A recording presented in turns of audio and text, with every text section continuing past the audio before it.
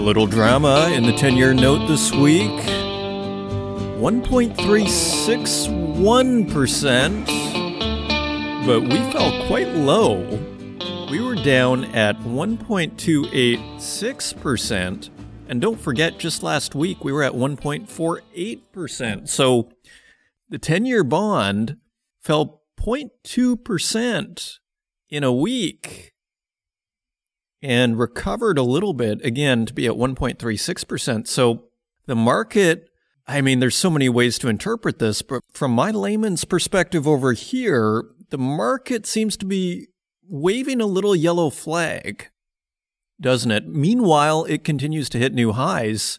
So it's always interesting when you get these disparities like this. Usually the bond market is thought to have a little more credibility than the stock market. So does that mean we are in for a correction in the stock market? A lot of people are talking about that. So let's see what happens. Metals stay even. Hello, everyone. Welcome to the Northern Miner Podcast, where we take a close look at the 10-year bond every week in order to understand and contextualize our metals that are our bread and butter as an industry. And we have a very exciting show for you today. Hope you're enjoying your summer. We have a show on Manitoba, and they were thought leadership sponsors at the last Global Mining Symposium. And we don't promise them to be on the podcast as part of that, but I listened to the discussion. I thought, this is just a great survey of what's going on in Manitoba from the First Nations perspective, from the company perspective, and from the governmental perspective. So it touches on so many of the things we talk about. And so I thought it was actually a very interesting discussion and actually just a boots on the ground view of what's happening in, say, just a typical Canadian province, the province of friendly Manitoba. So that is coming up, a little summer selection for you here. And other than that, we see the crypto markets just continue to kind of feel kind of heavy, drift sideways. We see the stock market is doing quite well. Again, a lot of people are starting to sound a bit of a warning, but maybe it's just climbing that proverbial wall of worry. And some interesting developments on the website here. Just, again, more evidence that this battery supply chain is tightening. We have another report, this time from Roskill, and we have more forecasts on the tech metals, so lots to look forward to. And last but not least, which we're going to open with, we have Canada's first rare earths mine has opened. It has gone live. Vital Metals out of Australia, our Commonwealth cousins there in Australia, have opened the first rare earth elements mine production site in Canada, and it is the McCallum mine, and that was owned by Avalon Rare Metals. For all you rare earth investors 10 years ago, you might remember them. So lots to look forward to. If you want to find us online, you can find us at northernminer.com. You can find us on Twitter at Northern Miner, and you can find us on Facebook, LinkedIn, and YouTube, where we also host these podcasts, and wherever podcasts are available, including Spotify, Stitcher, Apple Podcasts, and SoundCloud. And with that, let's turn to the news. And turning to the website, we're going to start with this rare earth story, which I think is probably the headline of the week here for our Canadian mining sector at the minimum. And this is by Henry Lazenby. Canada's first tech metals mine goes live. Australia's Vital Metals Limited has started rare earth elements production at its McCallum project in Canada's Northwest Territories. In doing so, the company helped solidify Canada's role globally as the West works feverishly to establish a new technology metals supply chain independent of China's dominance. The critical production milestone makes Vital the first rare earth producer in Canada and the second in North America, besides California's Mountain Pass mine. I remember the Mountain Pass mine that was owned by Molycorp, which went bankrupt. That was the big blue chip rare earth play back in the day. It looks like they have reopened up. And we have a quote from Vital Metals Managing Director Jeff Atkins, who says, quote, "Mining activities are over 30% complete, with waste material removed from the pit to enable the first blast of ore on the 28th of June, and we are now stockpiling ore for the crusher. He continues, we will continue to ramp up crushing and ore sorting with full production rates expected to be achieved in July.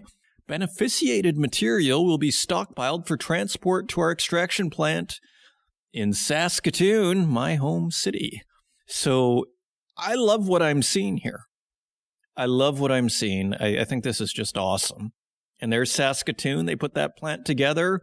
Before you know it, they have some ore to sort through. So, I don't know if I'm pleasantly surprised. Yes, I actually am surprised. We are getting it together in Canada, and we're actually doing it pretty quick.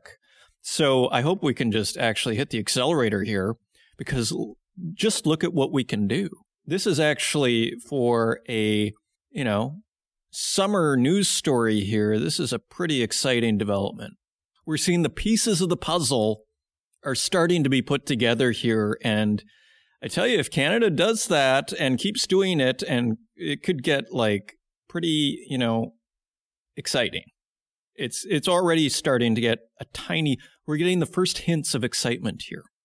Continuing on June 28th, First Nations mining contractor Nahani Construction dug the first ore from the North T open pit at Vital's Nicalico project, which marked the momentous milestone. The First Nations are getting in with their own construction company, Nahani Construction.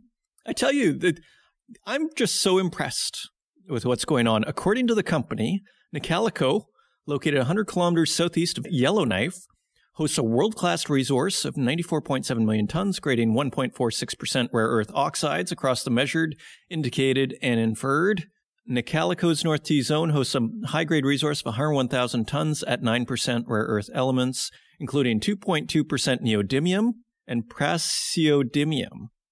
And here's the government comes in to this story. So in June, Canadian Northern Economic Development Agency, also known as CanNor, announced that it had extended a 0%, $1.26 million loan to Cheetah to help fund the establishment of ore sorting technology at Nicalico. I'm getting the sense that our government has really gotten the message, and I tell you, this is exciting. Not to be cynical, as I keep saying, we have conference after conference about how China is eating our lunch and how there's nothing we can do about it. Well, it looks like there's something we can do about it. I'm just so pleased. Everybody's playing their part here. And it's like a well-tuned orchestra. Continuing on, Retech, a Norway-based company that has developed an efficient and environmentally sound REE separation technology, rare earth element separation technology, has entered into a contract to produce 1,000 metric tons of separated rare earth oxides annually over the first 5 years. So now we have the environmentally sound separation technology, and the separation technology, from my understanding, is where a lot of the pollution occurs. A lot of the dirty rare earths narrative is constructed. So here we have Retech out of Norway with their efficient and environmentally sound RE separation technology.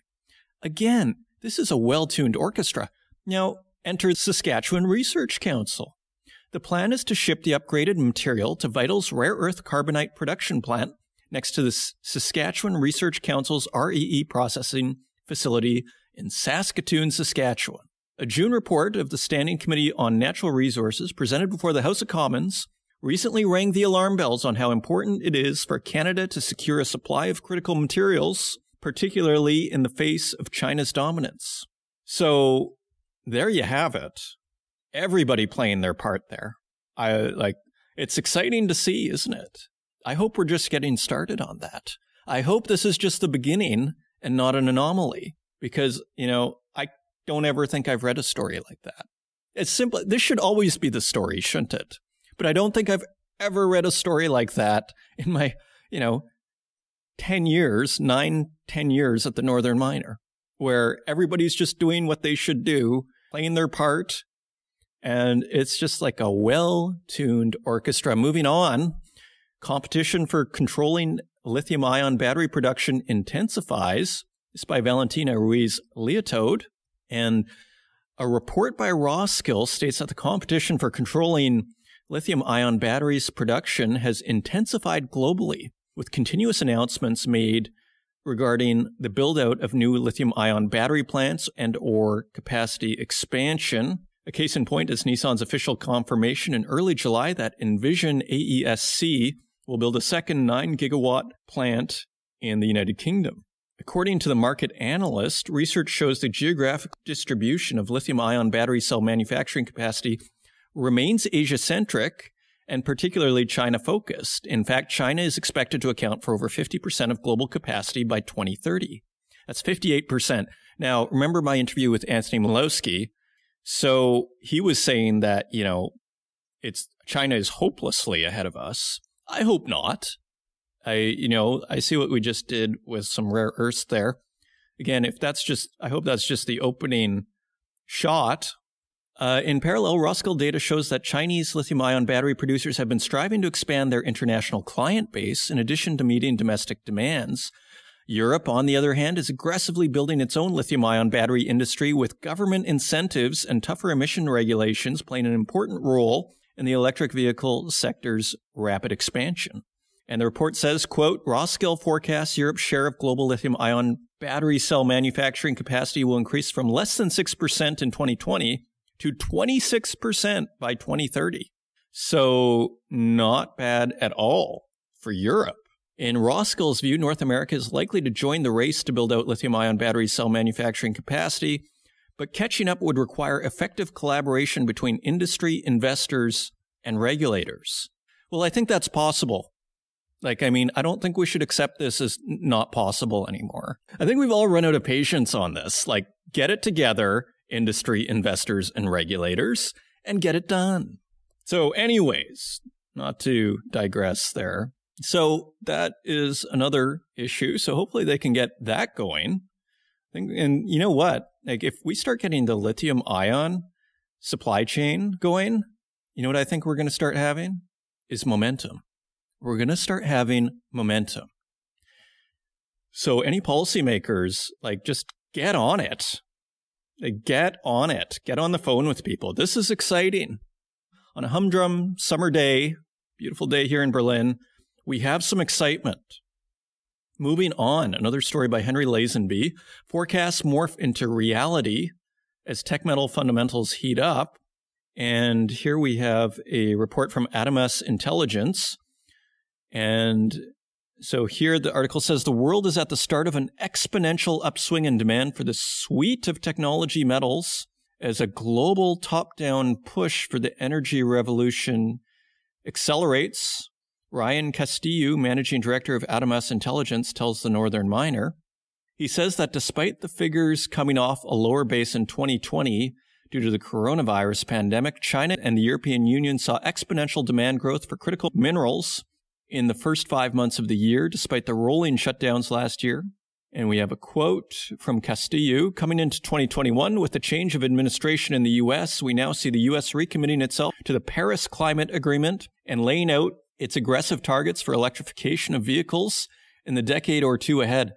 That adds even further strength to the narrative coming out of last year and gives us confidence that we're now really at the beginning of a strong, steady growth for both the bouquet of battery metals and materials, but also other rare metals. And you know what kind of freaks me out a little bit is how central the car is to our economies.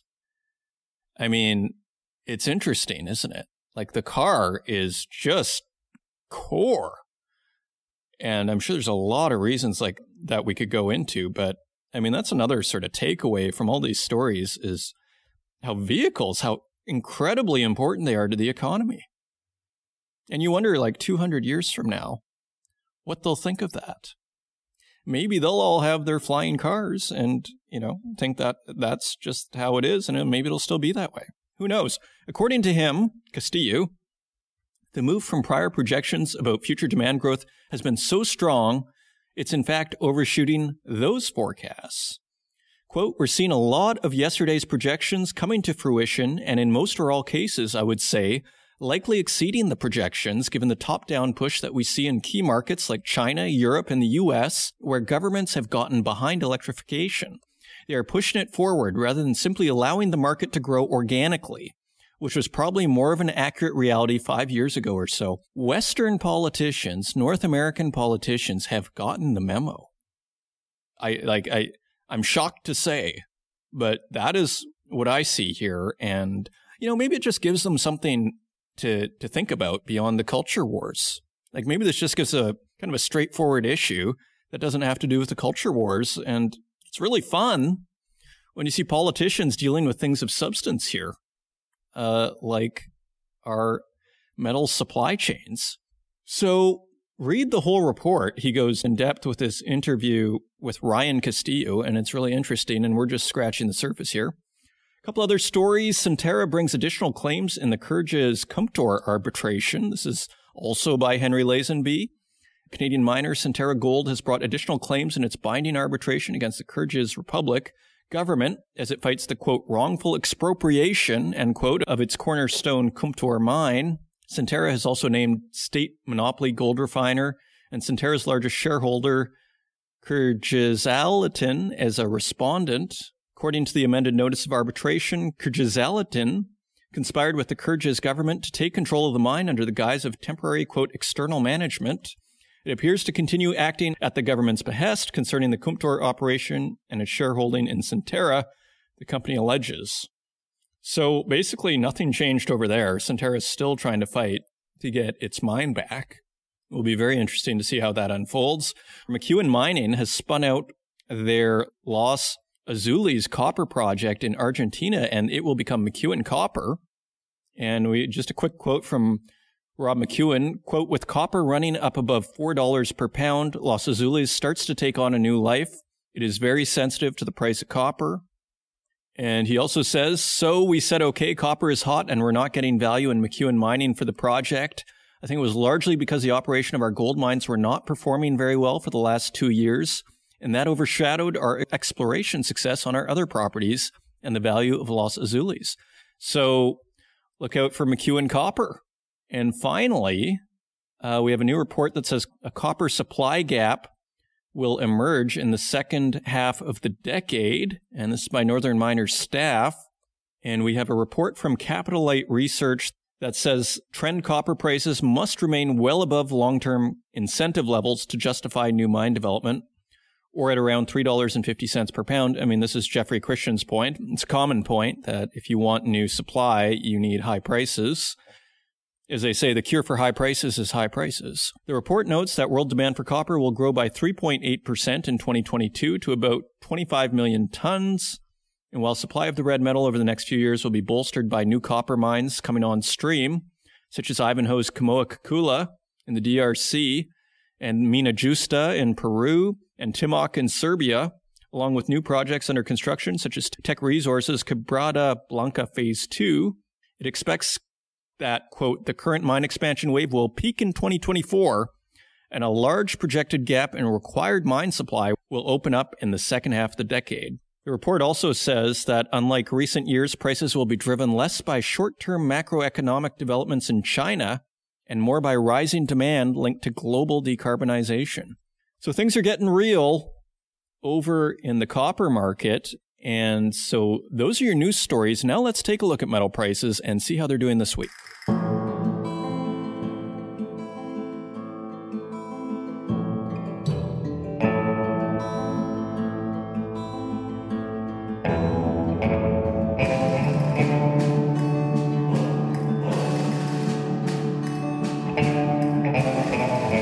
And turning to metal prices, we'd like to thank our friends at mining.com/markets for providing us with these prices each and every week.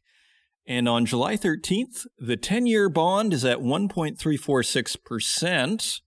That is down from 1.425 last week and 1.48 the week before. Gold is up $2 at $1,807.49 per ounce. Silver is down 56 cents at $26.07 per ounce. Platinum is trading at $1,118.26 per ounce. That is $5 higher than last week. And palladium is unchanged at $2,844.24. It is 55 cents lower, but I think we can call that unchanged. Turning to our industrial metals, copper is trading at $4.28 per pound. That is 6 cents higher.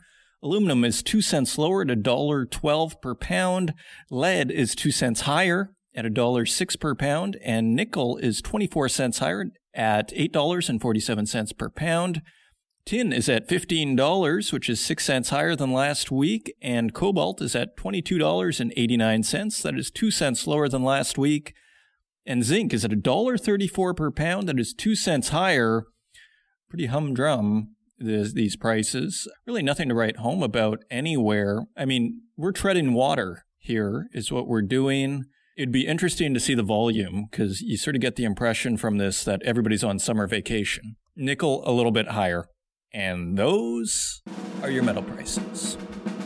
And coming up, we have the Thought Leadership Panel featuring the Government of Manitoba at the Global Mining Symposium, and this was sponsored by the Government of Manitoba.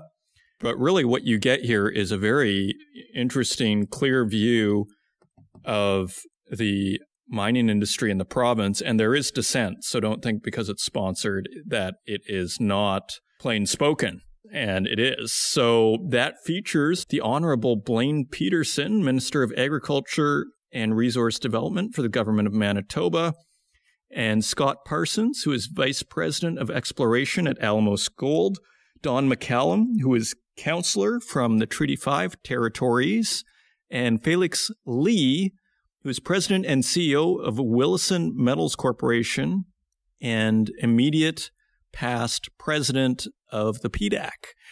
The conversation is moderated by Shastri Ramnath, who is President, Director, and CEO of Exiro Minerals Corporation. Is a very interesting conversation. I hope you enjoy it, and I will see you on the other side.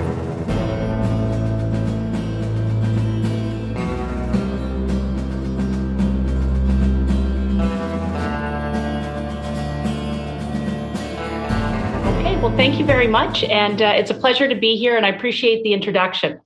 I am just going to switch right on over to Minister Pedersen. Welcome, and thank you very much for taking the time to join us today.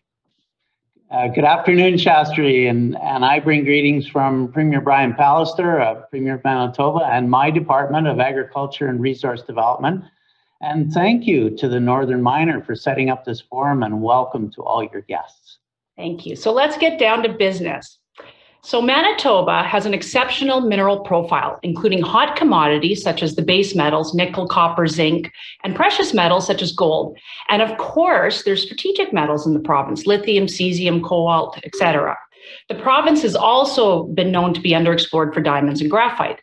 We also know that the Precambrian Shield is well endowed with world-class deposits that have been mined for decades. However, as we both talk about often, there's large areas that remain underexplored. And these are areas that have a huge amount of potential for tier 1 discoveries. So we know that Manitoba has rated in the top 20 of the Fraser Institute's most attractive jurisdictions for about 21 of the last 23 years. And recently, we know that it's dropped a bit. But rather than ask you why it's dropped, I think it's more important to talk about what you are doing to make Manitoba once again one of the most attractive places on the planet to explore. Yeah, thanks, Shastri. And, as we see the resurgence in investment in mining, Manitoba has so much to offer. You mentioned our exceptional mineral profile, and I don't need to go through that again, but we have clean, green, renewable electricity. We have our Manitoba Mineral Development Fund. We put $20 million into a fund to jumpstart mineral development initiatives. We are strategically located in North America with road, rail, and port connections. We reduced our provincial sales tax from 8% to 7%. We've reduced other taxes, all while dealing with the pandemic, as everyone is quite well aware of, and the associated costs with that pandemic. We structured our department, and I'll just speak to this a little bit more later. Every government says they're open for business, but we want to show that we're open for business and look to earn your investments. Okay, well, all of the points you've mentioned are good reasons why companies are exploring in the province already. And I just want to point out, we've already talked about Oryx Geoscience, the company that I co-own and operate out of Winnipeg. We also know that there are companies that are established and working in the province, and those include big companies like Hudbay, Vale, Alamos. We have Scott Parsons here we're going to talk to in a few minutes, Yamana, and there's several juniors who are active in the province, including 1911 Gold, Voyager Mineral Explorers, Rockcliffe, Canalaska, BWR, and one of the newer companies is Wilson Metals, who will also be speaking today. You have formed the MLCME, which is the Minister's Liaison Committee in Mining and Exploration, of which I'm the chair.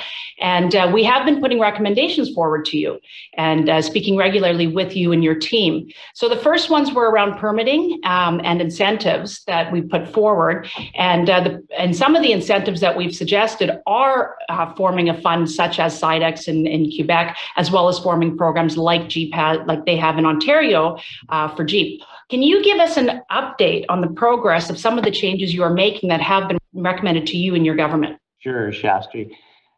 In 2020 at the PDAC convention in Toronto, back when we could meet in person, I had made the commitment to fix the permitting system. And so I'm very happy to say that we now have a single window permitting service within the department.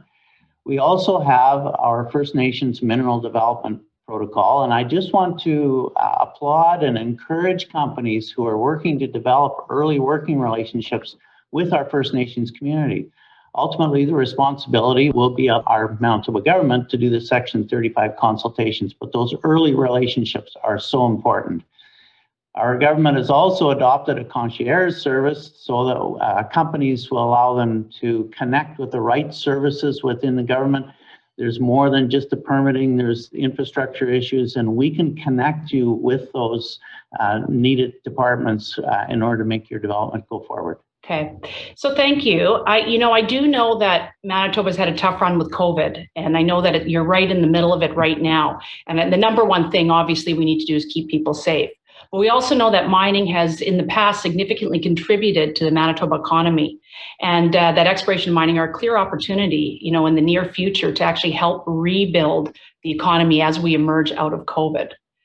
No, well, we absolutely see the opportunity, Shastri, and yes, it's just like every other jurisdiction, we've had our go with COVID here too, but we've continued to look at down the road past COVID and how we will rebound from this, and we'll continue to work with the industry and Manitoba's Mining Liaison Committee to advance our mining industry. We invite companies to come and have a look at what Manitoba has to offer. We're also looking forward to the Central Canada Mining Exploration Convention this November to continue this important conversation, whether it's in person or whether it's virtual. As the Northern Miner has proven, we can do these virtually. We'd much rather have you here in person. Manitoba's goal is to be the top attractive mining jurisdiction on the planet. And that's what we're going to be, and we're going to make it happen. Great. Well, thank you for bringing up the convention. I know that there's some question as to whether or not they're going to run it this year, but I do encourage anyone who's listening to keep on top of it. And if they can ever come to Manitoba for the conference, I know in 2022 that they are going to have hoping to have an in-person one, providing everything goes really well. And I think that coming to Manitoba and coming to Winnipeg, people will really see what Manitoba has to offer. And I always like the license plate says Friendly Manitoba. So we should maybe change it to Friendly Mining Manitoba. So we'll work on that one, Shastri. But Friendly Manitoba just is our moniker, and we go by that. And just thanks for the opportunity to join you today. I watched the previous couple of presentations. There's really exciting stuff happening in the mining industry. I wish you and your company and the organizers a wonderful event. Mining is the place to be right now, and we welcome you to Manitoba to come and make it happen. Okay, well, thank you very much for joining us today, and I look forward to catching up with you later, and we will work with you to make Manitoba one of the top jurisdictions on the planet for mining investment. So thank you. You're welcome. Okay, so let's continue on. Let's now move on to the panel. So I'd like to start by thanking our three guests who've taken the time to attend.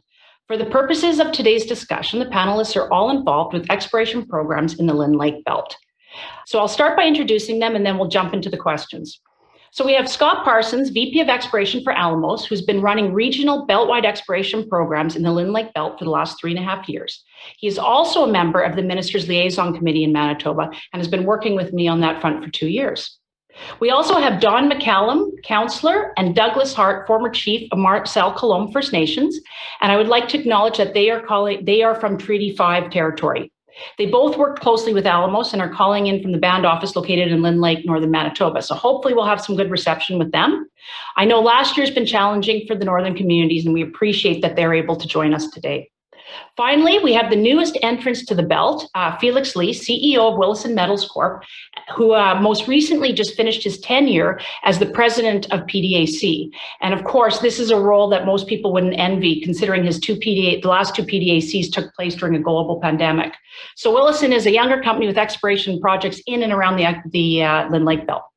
So Scott, Alamos has been operating in Manitoba for about the last 6 years. What has Alamos's experience been operating in northern Manitoba?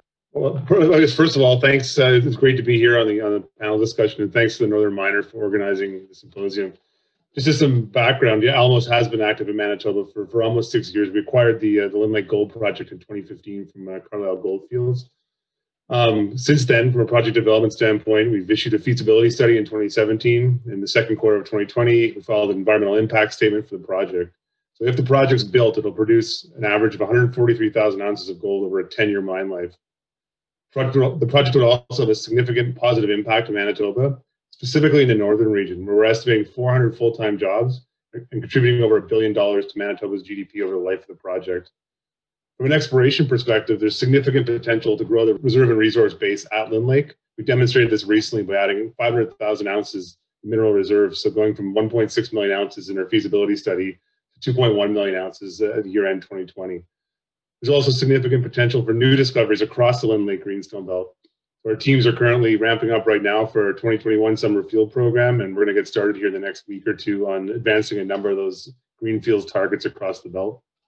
So I guess your question about experience in operating in Manitoba over the past 6 years. Well, for me as a geologist, what I like most about Manitoba is the exploration potential. And you could have guessed I would say that as a geologist. And it's underexplored compared to other jurisdictions. In my mind, one of the most critical components for favorable jurisdiction when I'm looking to invest money in exploration is mineral discovery. It is the geology and really the prospectivity of the mineral systems in which you're exploring. So right off the top, and we can look at Manitoba and start with the Thompson Nickel Belt is world class in terms of nickel deposits. Base metal deposits, Flin Flon, Lynn Lake, Leaf Rapids, they're all in the Trans-Hudson origin. Over to gold deposits occur in multiple terrains, both Archean and Paleoproterozoic. Rice Lake and Oxford Stall in the Superior Province, Flin Flon, Snow Lake, and Lynn Lake in the Trans-Hudson origin. So based on this, and specifically these really well-endowed mineral systems in the province, I can say with a really high level of confidence as a geologist, there's other significant mineral deposits to be discovered in Manitoba, and hopefully at our Lynn Lake project as well. And one of the challenges, if you look at exploring in the Canadian Shield, and it's no different whether you're in Northern Ontario or Northern Manitoba or in Lynn Lake, is that we're exploring in areas that have extensive superficial covers. These are glacial deposits that were deposited in essentially blanketing underlying bedrock. So they're complex in terms of where they formed and where they came from. So I guess needless to say, you have prospective geology. It doesn't always equal an easy discovery, but what it does equal is an opportunity. You can use these superficial materials. If you use them correctly as a tool instead of a hindrance, you're going to have discoveries.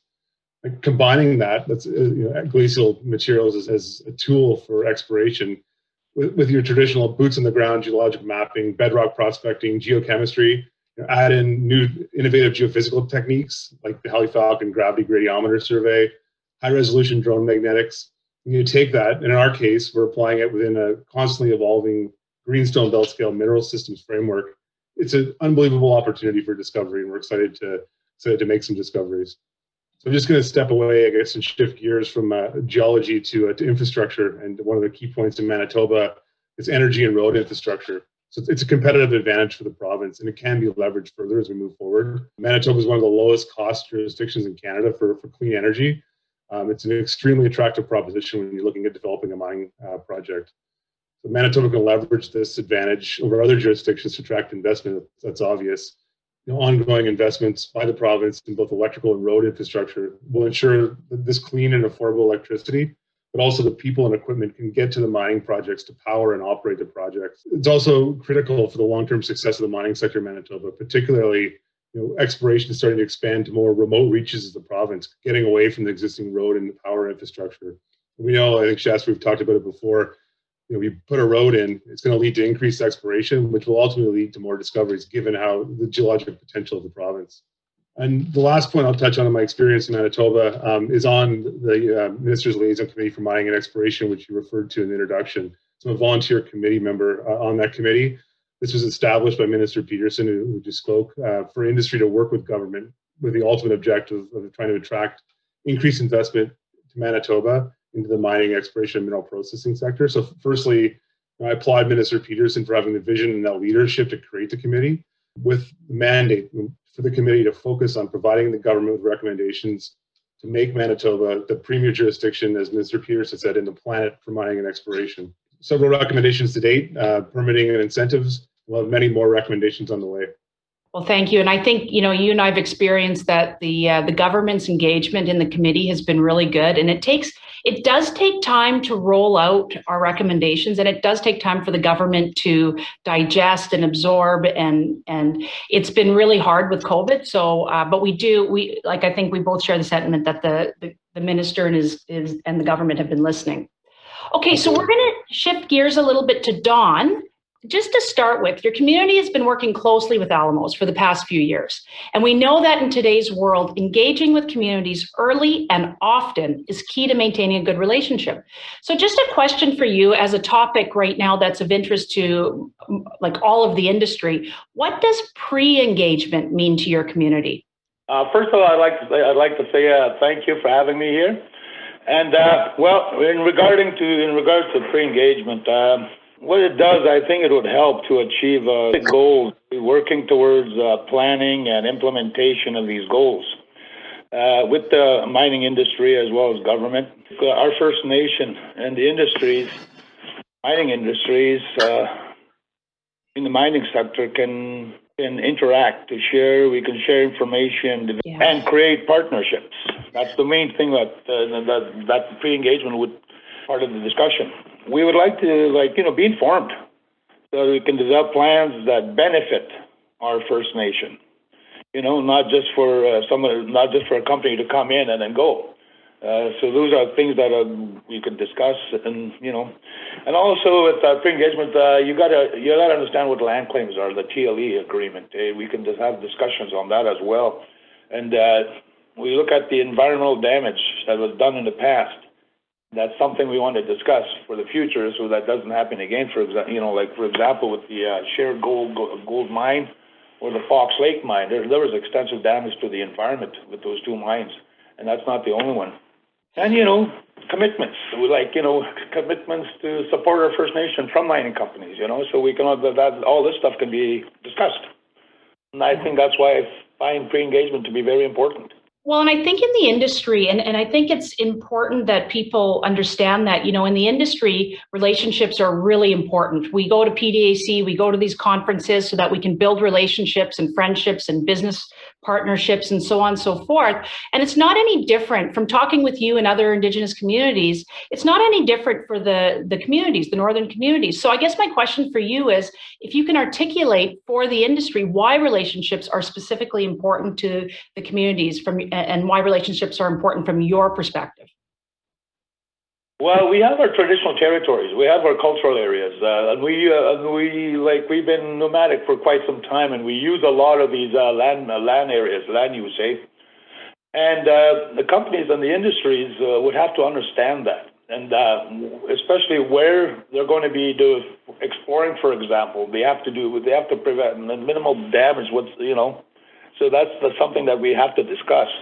And one important aspect of engagement is to develop a resource, I would think, is a resource management system, so that the environment in our traditional and cultural areas are kept in pristine conditions. So like a monitoring thing to help build and support our endeavors that would benefit the First Nation, training, employment, to understand what could be planned and what can be achieved, putting that all into perspective, and to make connections between our First Nation, the mining industries, governments, to deliver, an increased efficiencies through more, something that's more tailored and better coordinated policies and services for our community, as well as the industry. Yeah. And, kind of like share with the First Nation that the benefits that would come with this. Yeah. Well, one of the next questions I'm going to ask you is about business, but I'm just going to switch gears quickly over to Felix. Okay, so you've had an interesting few years working with the PDAC as the president, and you've been exposed to the global mining industry your whole career, and you are in the know regarding like the mining friendliness of jurisdictions around the world and across Canada. So I guess the question for you is, you're now the CEO of Williston Metals Corp, a company focused on doing business in Manitoba, and you clearly like Manitoba as a jurisdiction. So the big question is why? Well, thank you, Shastri, and the Northern Miner as well for giving me the chance to be a part of this panel. It's fantastic to be here. And Shastri, yes, to answer your question, I am really, really very excited about Williston being in Manitoba. I have, as I said, been exposed to a number of mining jurisdictions over the course of my career. I spent 35 years pretty much exploring around the world, including Canada. It's great to be back home, if you will, exploring in my home country. And what is it about Manitoba? Well, at the end of the day, it's as Anthony Vaccaro said it right at the start, it's one of the great mining regions in the world. Manitoba has great geology, and it has enjoyed a very long and distinguished history of exploration. And probably known as a base metal province to most people, but let's not kid ourselves. There's gold in Manitoba, and lots of it. And as for Williston, I'm extremely excited about what we have in front of us.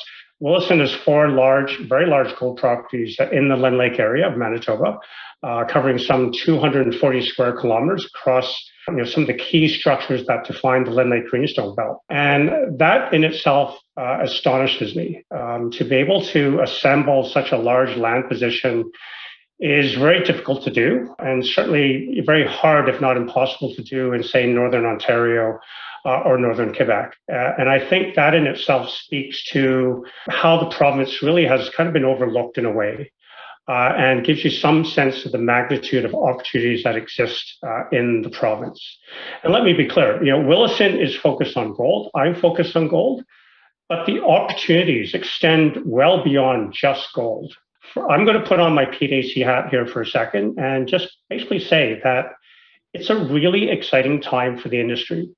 We are poised to play a very, very critical, a very key role in the electrification of the economy, in making that transition to a low carbon future happen.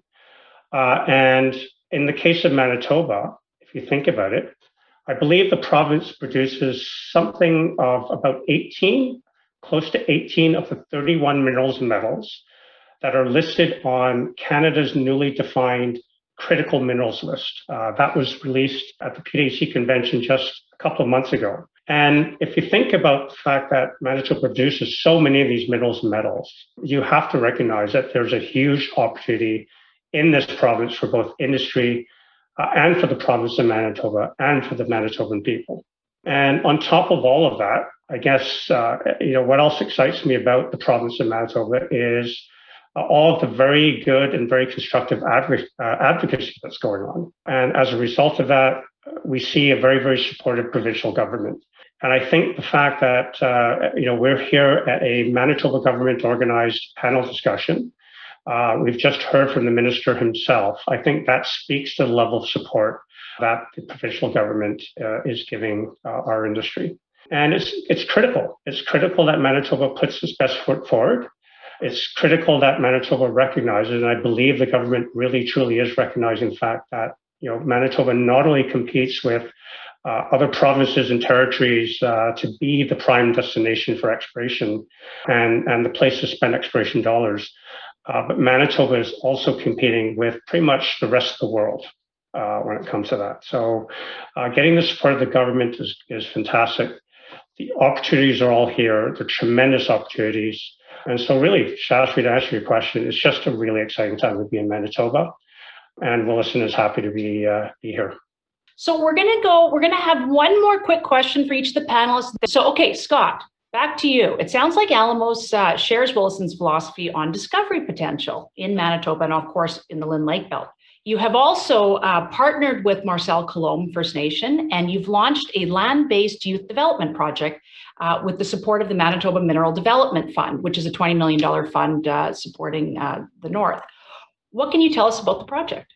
Shastri, that's right. In 2020, Alamos and McCallum First Nation launched the youth development project you're referring to, which I will note is funded in part by the Manitoba Mineral Development Fund, which I'll touch on in a second. You're already going to give an overview of the fund.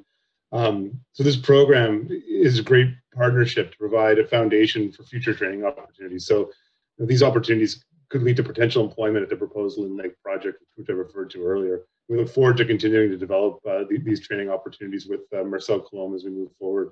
Just to touch on the Mineral Development Fund, it's delivered and administered by the Manitoba Chamber of Commerce. It has a $20 million budget to provide opportunities for Indigenous partnerships, increase local employment and economic development opportunities. Just as I mentioned, if the Lynn Lake Gold Project is built, it will result in over 400 jobs over the construction and operating phases of the project. And we do intend to hire locally and regionally first. Just highlights how important it is to continue to expand those training opportunities and develop the local talent. So, and I also recognize the efforts that are underway by both Manitoba and the Canadian governments to make skills and training a priority. This includes the Canada-Manitoba Job Grant, and I'm looking forward to seeing how this is going to support northern Manitoba communities. I was really pleased last week to see the announcement by the government on investments in providing high-speed internet to rural and parts of northern Manitoba. This is critical for communities, for economic development, but it's also really, really key for remote training initiatives. So all communities should have access to high-speed internet, and I know this is going to go a long way to doing that. I can encourage the government to continue to evaluate options with various partnerships to work towards ensuring that all communities in the province have access to the best quality of connectivity possible. And from our perspective, this will really support our ability to continue developing our training programs. That will definitely be a game changer if it's easier to communicate through the internet, for sure. Okay, Don, I believe you're still there. Yes, I am. Excellent. Okay, so back to your original points. Now, we know that you've had the land-based youth development project in partnership with Alamos. What kinds of other things would you like to see from industry that would better the Northern First Nations communities? Well, with the industries, it would definitely provide employment as well as training that would benefit our First Nation people. But that set aside, too, like, for example, the land-based youth project that we've been doing here, like, we've been developing cabins here and there within our traditional territories, and we let the youth and the elders use those cabins for medicine gathering, etc. Those are the type of projects that Alamos and the First Nation have worked with. But there's also like opportunities, like for example, companies that do come in, like for drilling, like exploration companies. We would like employment for our people within those areas, because generally right now, as it is, there's not very many people within our First Nation are employed with the drilling companies. It would be also nice if we could even get a drill and do our own drilling thing. That's one of the things we'd like to get, as an example. Also, there'll be a lot of economic benefits for us. One of them would be for companies, for example, with Alamos to get to purchase some heavy equipment so that we could be part of the workforce in the Alamos gold mine, as well as ecotourism. That's another aspect that we would like to go into. And this, because we want these things to be permanent. Because the company, like, for example, will come and go. Like, there's only a lifespan of so many years. And we'd like to do something else after that, if there's going to be no mining industry available within this area. So yeah, like, we'd like to delve into some economic opportunities if there are any, when they do come out, because that's part of the planning that we have to do with the Alamos in our re-engagement, or not only Alamos, but Williston Metals, for example. Have these discussions so we can plan on that for the future of our First Nation. What happened in the past is the companies would come and go, and we'd never benefit from anything. Like, it was always just come and then they'd go, and there was nothing for us after that. So we do want something that will be permanent, that we can use.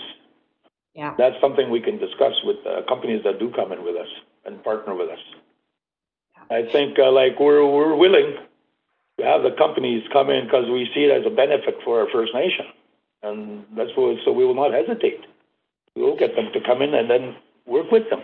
Yeah, and I think, probably a good way to look at it is that mining can be a first industry to come into an area, but then, building a sustainable businesses within your communities will allow you to open up to other industries like tourism in northern Manitoba. So, okay, well, thank you for that. We're going to move on to the very last, Felix, to you. What would you like to see happen in Manitoba to support Williston in the next 2 years? Well, Shastri, that's very, very simple. I would love to see the government continuing to do what it's already doing, streamlining, making much more efficient your existing regulatory environment. I would also love to see continued strong advocacy in the province. As I mentioned before, that advocacy work is critical to building relationships. It's critical to educating all stakeholders about the importance of mining and mineral exploration in the province.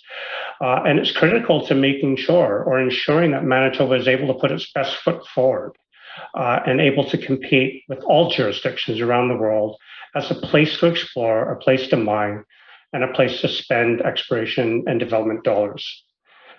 So that's pretty much it. Simple. Thank you.